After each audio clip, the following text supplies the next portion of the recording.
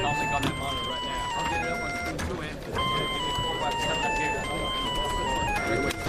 Let's talk about this plan of yours. I think it's good, except it sucks. So let me do the plan, and that way it might be really good. Wow.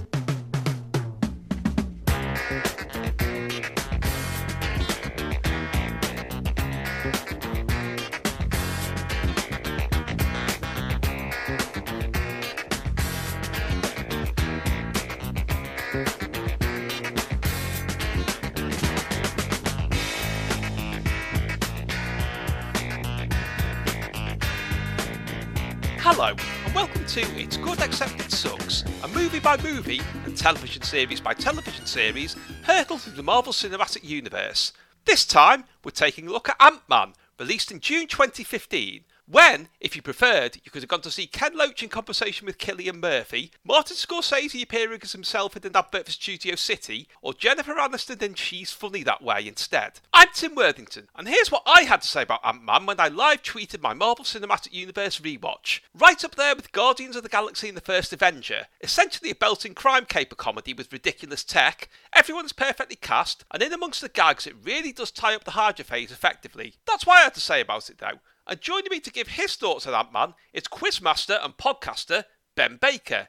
Ben, where can people find you? You can find me on the internet doing noises out of my mouth with Phil Catterall in a podcast called Don't Let's Chat. Just type Don't Let's Chat in your podcast catcher of choice. And I've got benbakerbooks.org as well, where I sell various tomes about TV and all fun stuff. Indeed, many things that crop up on this show with alarming regularity. Okay, so before we go any further, Ben, what happens in Ant-Man? It's a film about this young Geordie lad at a venue called Biker Grove who is blinded in a horrific paintball incident by his friend Duncan. Sorry, I was thinking of Ant-Man. Why I? Well, you were also thinking incorrectly because he wasn't blinded by Duncan, but anyway, that's by the by. No, Ant-Man is about an ex-con played by gorgeous Paul Rudd, that is his name, who's down on his luck, fresh out of Chokey, and he tries to go straight, and basically he can't get any work because he's a jailbird, and so he does one last job. He breaks into a very big house where he steals a special suit, which it turns out has amazing properties and can shrink him to a miniature size. And from there, the humour and adventure arises. Well, indeed it does, but Ben, how much did you know about Ant-Man before seeing this film? The only thing I knew about Ant-Man was not about the character, but about the torturous history of it getting to the screen, which I presume we'll come to later on. But about the character, no, not a lot at all, really. Well, it's really, really strange, because the original Ant-Man was sort of done and dusted as a character by the late 60s. So the whole point of Hank Pym, who was the original Ant-Man, was he kept inventing new suits and new technology and so on. So he went through a number of incarnations, like Goliath and Yellow Jacket. I think he was Yellow Jacket for most of the 70s, but Scott Lang, who's the Ant-Man in this one, is the second one. Apparently was introduced in 1979. He made, I think, one appearance in the Avengers, not as an Avenger, and then was in a couple of other comics, but he never really had his own title. And I wasn't really aware of him for a very long time. I knew that the old Ant-Man had existed, because sometimes they'd rerun old stories, but he was really, both Ant-Mans were a second-tier character. I remember Empire describing, when the film was formally announced, Ant-Man as an unloved character. And I think that's true. I think the original Ant-Man belonged to another age of storytelling, of comics and so on. And nobody really much cared. And I remember, because we are coming on to the production history in a minute, when I first heard, long time ago, it was going to be an Ant-Man film, I thought, what? I really didn't understand who it was for or why. I found the whole idea a bit too clever, really. And I suppose we should just get it out of the way, because when I first heard about it, it was mentioned by Joe Cornish, who was originally one of the co-scriptwriters with Edgar Wright, and may have been in the frame to co-direct at one point. But this was around the time of Adam and Joe Go Tokyo, I think, which was that 2003? Yeah. Or was it even earlier? No, 2003, yeah, that's when BBC Three launched. And yeah, they were kind of already moving away from the Adam and Joe partnership at that point. And, you know, Joe Cornish obviously had ideals on Hollywood. And his name has been attached to some baffling things. Like, obviously, he's credited with co-writing the Tintin rotoscope weird Spielberg movie. Oh, yes, yeah. Taken over from Moffat, obviously, who ran off to do some job or other. I don't remember what that was. I'm sure it wasn't important. And, of course, this Ant-Man, which, as you say, like, unloved is a strong term, perhaps, but I think it fits very much in the same same wheelhouse as Iron Man when that was first announced, because, again, like, we knew nothing, really, unless you read the comics quite heavily. Iron Man was just another character you'd vaguely heard of, you know, where at least there was a bit of history sort of in, like, Hulk, Spider-Man, etc., you know, like, there was a bit of backstory which everybody knew, even if it was just from, you know, parodies on Three of a Kind or something, you know. So I feel it does definitely, it shares a scrappiness with that first Iron Man film. But that's where the story gets really, really weird, because now, I should point out, none of the people involved have ever spoken directly about what went on. No. But sort of reading between the lines from the commentary on Ant-Man and a couple of other things that have been said by some of the Marvel Studios kind of head honchos, and also with some things Joe Cornish has said, generally the impression is that, I mean, the original pitch of the film goes way back before they started the Marvel Cinematic Universe. Yeah. I think at one point it was actually going to be a completely standalone thing. And then they got co-opted into the Marvel Cinematic Universe because obviously Edgar Wright was on a real high at that point. Well, yeah. And it sounds as though they kept developing it. Well, you know, there was this whole slate of other films that had to be done first. Because obviously, you know, you've got to do the Hulk first, you've got to do Captain America, and so on. Again, they're the, no pun intended, banner heroes. You know, they are the ones that people go, oh yeah, I know that. I'll give that, you know, a 10 quid of my time. But Ant-Man shows up in Phase 2, and it sounds like that by that point, things had developed so much with the whole franchise that it kind of left the original script behind. And it was sort of, sounds like it would have been more an Edgar Wright film than a Marvel film, and they just couldn't quite agree on it. That's the general impression that I get. And also, I do wonder, if you look at around that time, he also did the Scott Pilgrim film, which is a good film, but it does not tally with this kind of comic strip adaptation. I think that's the issue, really, is that things just spiraled beyond their original vision. And also, the other thing was, when Paul Rudd signed on, I don't know if it was part of the contract at all, but he got to do a once-over on the script. I can well believe that he added quite a bit to it. Well, I think the general impression that Kevin Feige in particular gives was that without that original script, there would have been no Marvel Cinematic Universe, because without them even being aware of it, it set the tone for what they were going to do. But by that time, the tone of the actual script didn't fit anymore. Well, it's interesting you bring up tone, because that's something I was going to mention later on, because, you know, when I remember that, oh yeah, Ant-Man, that was a funny film, and then obviously I went back to watch it for this, and it's so much darker a setup than you remember. I mean, obviously, other than this sort of brief flashback to the 80s with Howard Stark and Peggy Carter and a computer-faced Hank Pym, you know... We come to the modern day, and, you know, Scott's having the 7 bells knocked out of him in prison, and then he's, you know, he comes out of prison and he's looking for work, and he can't get work because he's an ex-con and everything, and it does feel like, oh, that's an interesting way of going in, and everything's got this weird yellow tint, like The Wire. Well, you mentioned The Wire. Did you notice who's in it? Avon Barksdale is one of the cops. Yes!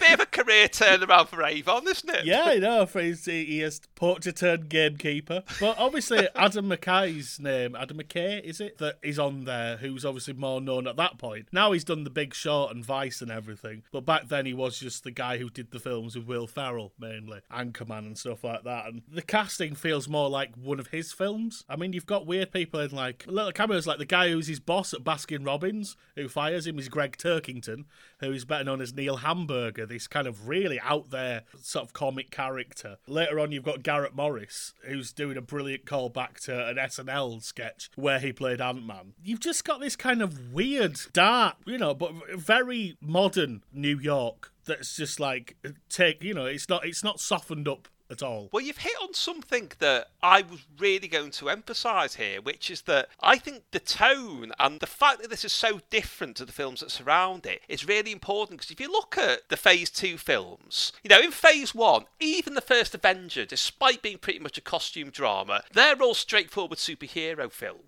Yeah. And then when they move on to Phase 2, the 3 that they do that carry on exactly like that don't really work. As in Iron Man 3, Thor, The Dark World and Avengers Age of Ultron. But you've also got Captain America the Winter Soldier, which is essentially like a kind of political thriller. It really is. It's a 70s spy drama at its heart, yeah. Guardians of the Galaxy, which is a comedy, but it's also a proper sci-fi movie. And this, which is basically a crime caper movie with, as you say, with some very dark tinges. I mean, one thing that really struck me was, you mentioned Scott being beaten up at the start, and it's established that although him and his gang, because we should just say for anyone who didn't quite pick up on this, it's quite subtle. Scott Lang in this, who's more a petty thief in the comics, but in this he's kind of like a tech Robin Hood figure he's a who picks on big safecracker. businesses that have sacked loads of people and so on. Yeah, there's always something a bit sexy and a bit mysterious about safecrackers. Like, it's a non-violent crime, so they're kind of, it's a bit James Bondy. So straight away, because obviously you have to look at him and go, good guy. Well, that's the thing. Him and all of his gang, it is made clear that although they're comical figures, they are very effective criminals. Yeah. They don't, their plans are perfect. They cope with distractions perfectly. There's a great scene where one of them robs a cop car when the cops arrived to get them off the scene. Everything like that. There is no comic bungling to what they do. It's just they happen to do things like degenerate into an argument about the logistics of Titanic and it's about how to crack the safe. Yeah, and I think that's in part because the casting throughout the entire film, bar one character, which I'll come back to, I think is absolutely superb. And he does take from a comedy pool more, like Michael Pena, like Martin Donovan, who gives a really good shithouse. Everyone's just well picked. And so they've got this kind of nice, like, you don't question the friendship, even though they're all very different. His little gang, it all fits. And I think that's really interesting. I mean, part of it as well is that there's the scene at the beginning where they bring in Hank Pym to see what Darren Cross, who's the baddie of the film, is doing with his technology. And it is so like something out of RoboCop. It could be a scene from genuinely like, and he's nasty because he experiments on little baby lambs. It's like, we know he's nasty. And yeah, he's a bit too Lex Luthor, partly because he's bald and partly because he's a scientist and stuff like that. But also, the actor, whose name I've already forgotten, is rubbish. All right, it's not rubbish. It's just, I don't feel there's not enough menace from him. That's the only sort of downside I would say about this film. Everyone else in the cast is absolutely spot on. They are, well, especially Evangeline Lilly, who I will admit, when I first heard she'd been cast as the Wasp, I thought, I can't really see that. And she's perfect. She's spot on. All of her timing, all of her reactions, all of her looks are just brilliant. And she gets to get even better in the sequel, Ant-Man and the Wasp. But obviously we'll save that for, when we actually come to that. But I think it was more because, I wonder if it's because I hated the ending of Lost so much. And for a long time for me, she was always Kate. Yeah, I mean, I think part of when I heard she was cast is like, thank God she's going to do a role that will basically replace or equal Kate, in at least. I stayed up till 6 a.m. to watch that finale live on stream. I don't it forgive was 5 lightly. a.m. last time I asked you. All right, 5. We went on till 6 a.m. Shut up. Because it's a bit of a thankless part, really, because obviously it builds up. Like, we know she's going to be the Wasp, if you've read the comics or whatever, which I didn't know, but, obviously from now I've seen the sequel. And so that's when she gets to have the most fun. At this point, she's still she's playing the sides. And she does it brilliantly. And Michael Douglas, I think, is fantastic as Hank Pym as well. Yes. He's got that right kind of, just below the surface, so much anger and resentment about being ousted from S.H.I.E.L.D. and his own company, and as we find out, losing his wife, the original Wasp, in the Quantum Realm, where Scott later ends up but finds a way out of. Talk about setting up a sequel there, but he just plays it with that right kind of simmering. There's so much rage inside him, but with an air of calm. I think that's actually, when I say, is it Corey Stoll who plays... yes, it is, yeah. Yeah, Darren Cross. That's the menace he doesn't have. It's just missing that, whereas Hank Pym, you look at him and you see the gear. I mean, it's exactly the same as, again, back to Iron Man 1. Robert Downey Jr., you thought, ooh, will that work? And you look at him, and that face expresses a lifetime of regret and work and ignoring his family and pain, and it's just all there, isn't it, on screen? I couldn't imagine anyone else doing that part. Once you've seen it, you absolutely cannot imagine anyone else as Hank. But I mean, we talk about, the darkness and the anger in his performance and so on, but it's really, really bloody funny throughout it. I mean, I can point to, when I went to see it, I remember the whole cinema erupting at when they're first discussing the the plan to basically fry all the servers that power, because Darren Cross is developing kind of his own kind of rival suit that he's going to sell to arms dealers. It's sort of based on Yellow Jacket, Hank Pym's Yellow Jacket from the comics. Yeah. When they're going through the plan and Hank says, we're going to need to get the crazy ants to shut down the servers, the whole cinema erupted, because it was like the sort of thing you see George Clooney planning in an Ocean's 11 movie, but involving lots of ants. Yeah, but again, it's the way he plays it. If he played it like, we're gonna have to get the ants, it wouldn't be funny, because he's got that gravitas, because he's got that darkness. When he says stuff like that, and again, everyone's gone through some dark times, so everyone's much funnier as a result, for going through these journeys.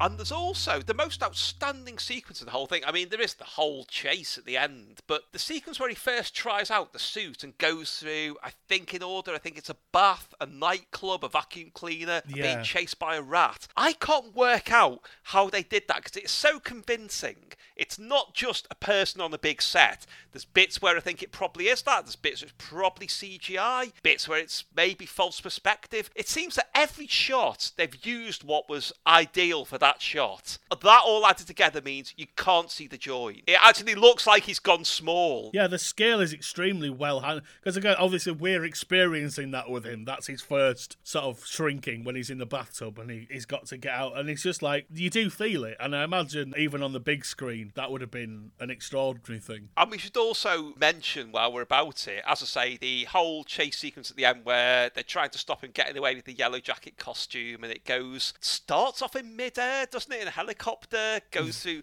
lots of phases, ends up at his ex's house. Yeah. Where, kind of echoing a really dark storyline where a child murderer kidnapped Cassie in one of the comics and Scott had to rescue her. It's kind of nodding towards that, I think, but Darren Cross Yellow Jacket has Cassie, Scott's young daughter, and he obviously has bad intentions towards her and corners Scott's ex's new husband as well, who's a cop who recurs throughout it, who is an interesting character because he doesn't dislike Scott, but he loses his patience with him over his refusal to stick to access arrangements and so on. But even in that incredible long chase scene where they chase each other around the room, constantly changing sizes, there's things like a massive Thomas the Tank Engine. It's not massive to begin with. It gets expanded in the fight, crashes out through the wall into the street. One of the ants goes very large, runs out of the house, chases Avon for a wire, who says that's a messed up looking dog.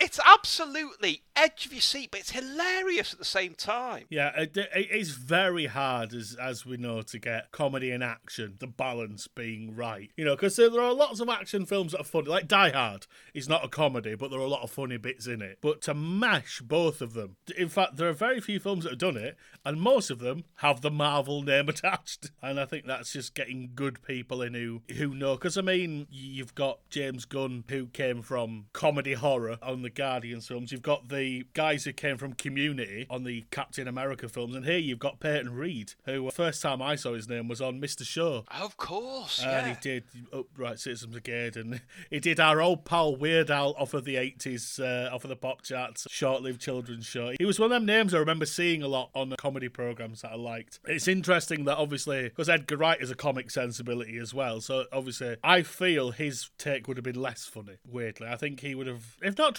necessarily try to prove himself, but there's definitely that whole aspect of, playing with the big boy toys. As Scott Pilgrim showed, he makes excellent films, but they're not necessarily for everybody. I suspect Ant-Man's been watched by about 80 times more people than saw Scott Pilgrim. In the nicest way. I will be honest and say, though, I would love to see Edgar Wright and Joe Cornish come back and tackle something else, especially now they're moving on to new characters, because... Yeah, that would be great. Maybe they hit the bar with Ant-Man, but they're both capable of tremendous films, and they both know their comics extremely well. Joe's got directorial background in Attack the Block as well, which is absolutely fantastic. Kid Who Would Be King's excellent as well. It's as close to a modern Time Bandits as I think it's possible to make. make. It's genuinely very, very good. Well, if they gave them a more off-the-wall character, a more comic... Do you know what? They could probably do Howard the Duck. So there you go. Yeah, that'd be brilliant. Okay, Joe, if you're listening, please take our advice on board. Let's start the hashtag now. Cornish for duck. Cornish duck? Cornish hen? I don't know. We'll think of something. It's in there. We'll work it out. But speaking of fitting in with the whole Marvel Cinematic Universe, this brings me on to my one real problem with the whole film, which is that I think it's a deliberate thing to emphasise that Scott is kind of, although he briefly teams up with the Avengers a couple of times, he's an outsider. Yeah. Hank and Hope are both outsiders. They want nothing to do with Tony Stark in particular. And because of that, there's very few references to everything else that's going on. I mean, there's a couple of things, like when he goes through a subway train, there's somebody reading about the events of Age of Ultron in front of a newspaper. I think it's something like, who's to blame for Sokovia or something like that. There's, a couple of the usual gags, like I think Darren Cross refers to the Yellow Jacket technology as Tales to Astonish, which is the first comic Ant-Man appears in. But there's not very much, apart from they suddenly realise from nowhere they need a piece of equipment that's in Tony Stark's possession. And so he needs to go to Avengers HQ to get it, runs into the Falcon, who basically kind of just says, "Hi pals, I'm up next," and has a fight with him. And he gets away with it, and that's all there is to it. I mean, it sets up for something quite important at the end of the film. I think that whole scene jars badly, and I do know that at least one person I spoke to about possibly doing one of these said that the only one they'd seen was Ant-Man, and they'd been enjoying it up until this bit they didn't understand came on. Right, okay. Where they were thinking, who's that guy? Are we supposed to know who he is? And whereas other films handle that so well, this is kind of, he's just plonked in front of you in a sort of like, say hooray, your best is here thing. And it doesn't quite work. I mean, apparently, from what I've a little bit of read, it's like they wanted Falcon to be in there. They actually said, can we use him? And they realised it would be good to bed him in. But it does feel like the sort of thing you could just take out that entire scene and go, here's a web extra. You could have used that out of context. It wouldn't have affected the film at all, and the fans would have still got the big Avengers moment. It doesn't slow the film down, but it is very much a case of this is unnecessary, and let's be honest, as the films have crept up more and more in length, I mean, this one's just short of 2 hours, I think. I suppose you've got to remember your audience, half of them are kids. I know this is a 12 by the constant use of the word shit. That seems to be like they said you can say shit, and so they say shit a lot. It's a weird scene. I suppose it's only by the fact that the actors are so good that it just about squeaks through. I do think as well that, mentioning the certificate, I have a feeling that, and this is made more explicit by Ant-Man and the Wasp, that the films are all aimed at everyone, but there are some that I feel are aimed more at other markets than others. The most obvious examples being Captain Marvel, Black Panther, and so on. I think this is aimed at, in some ways, a slightly older audience who kind of gets Scott and Hope's predicaments in life, because it's never stated outright, but it's implied that Hope has had some kind of romantic involvement with Darren Cross, and that you get the impression he might have been a bit abusive just from his character. Yeah. That's more in the sequel, but I do think it was trying to give a slightly older part of the audience something to latch onto, and I think that's echoed in one of the best gags in it that I doubt a lot of the younger members of the audience will really have noticed with a gag at all, was when he says, "I'm going to disintegrate you," and his phone says, "Play Disintegration by The Cure," which, has me in stitches, but it's not quite as funny if you're not familiar with, what a depressing... No, and the fact that is track 1 on Disintegration as well, Plain Song. They didn't go for the Hollywood skip to the hit. I did like that a great deal. Music is a very important part of the film as well. The score is terrific, and it ends with this brilliant sort of twangy, sort of shadowy men on a shadowy planet style instrumental, which is also hilariously called Tales to Astonish. As you were saying in the episode with Paul Abbott, music is such a big part of the Marvel films. It's interesting how they use just little bits to make very unique moments. moments, and that Cure one is definitely up there. Well, again, it's a thing I wonder, did they take any cues from Russell T Davies's Doctor Who revival? Because that, very sparingly, but it did use pop records in exactly that kind of way. Yeah. The people kind of forgotten now. You know, it's at the end of the world where they play the relic from Ancient Earth, and it's Tainted Love by Soft Cell. There's things like the Toxic in one episode, there's the Master singing that Scissor Sisters song. I can't decide. Even though I didn't know it, that fits perfectly. And there are a few things in it that I think of. Obviously, there's many things that inform the Marvel Cinematic Universe, Joss Whedon being the primary one amongst them, I think. But I do think there's a lot of Doctor Who and Torchwood in there as well, which is funny to think that wouldn't be the first thing people would think of now. No. At the time, they would have been. But you forget how phenomenal impact they had at the time. As much as something like Iron Man did when it came out, I think. Yeah, definitely. It's the Tennant era, certainly. Yeah, it felt very much on the... It broke out of that little... You know, because obviously the Eccleston one and people say it were good. But you always say that to people who aren't into it and they go, yeah, whatever, I'm not bothered. And it was the Tennant one where people started to actually go, oh, this is actually good. You know, this is actually strong writing and stuff, and then, as long as you don't watch any episodes with Peter Kay in. Can you imagine Peter Kay was in this? Do you remember the Quantum Realm? Do you remember it? I mean, just before we move on to the post-credit scenes, there's one very interesting thing in the deleted scenes, which is amongst the potential buyers for the Yellow Jacket suits are the Ten Rings, who obviously played a big role in... It's mainly Iron Man and Iron Man 3. I don't think they mentioned Iron Man 2. And they've been referenced a couple of other times, and there is obviously coming up Shang-Chi and the Legend of the Ten Rings. Yeah. It's interesting that they just put them in for the sake of reminding people that they were there. But I think that because this was it was the very full stop under the whole Hydra thing.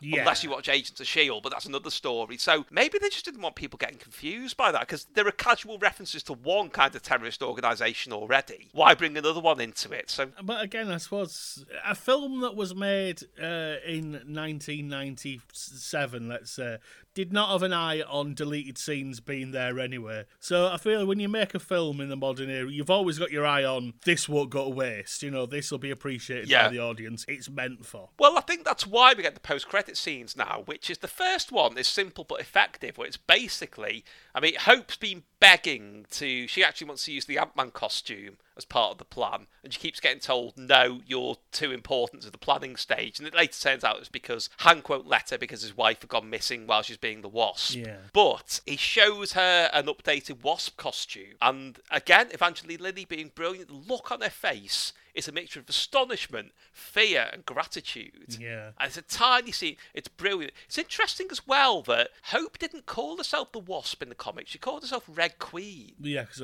kind of because she had properties of both of her parents. Yeah. But yeah, they obviously went straight for the Wasp with her. But the other post-credit scene ties in with the very end of the film, where you think it's another heist plot being related to the gang, but it actually turns out to be Falcon trying to track down Scott. And then in a really weird post-credit scene, it completely changes tone. You get Captain America out of costume, Falcon and Bucky Barnes. You don't know what they're talking about, but they sound really panicked. They need to do something about something.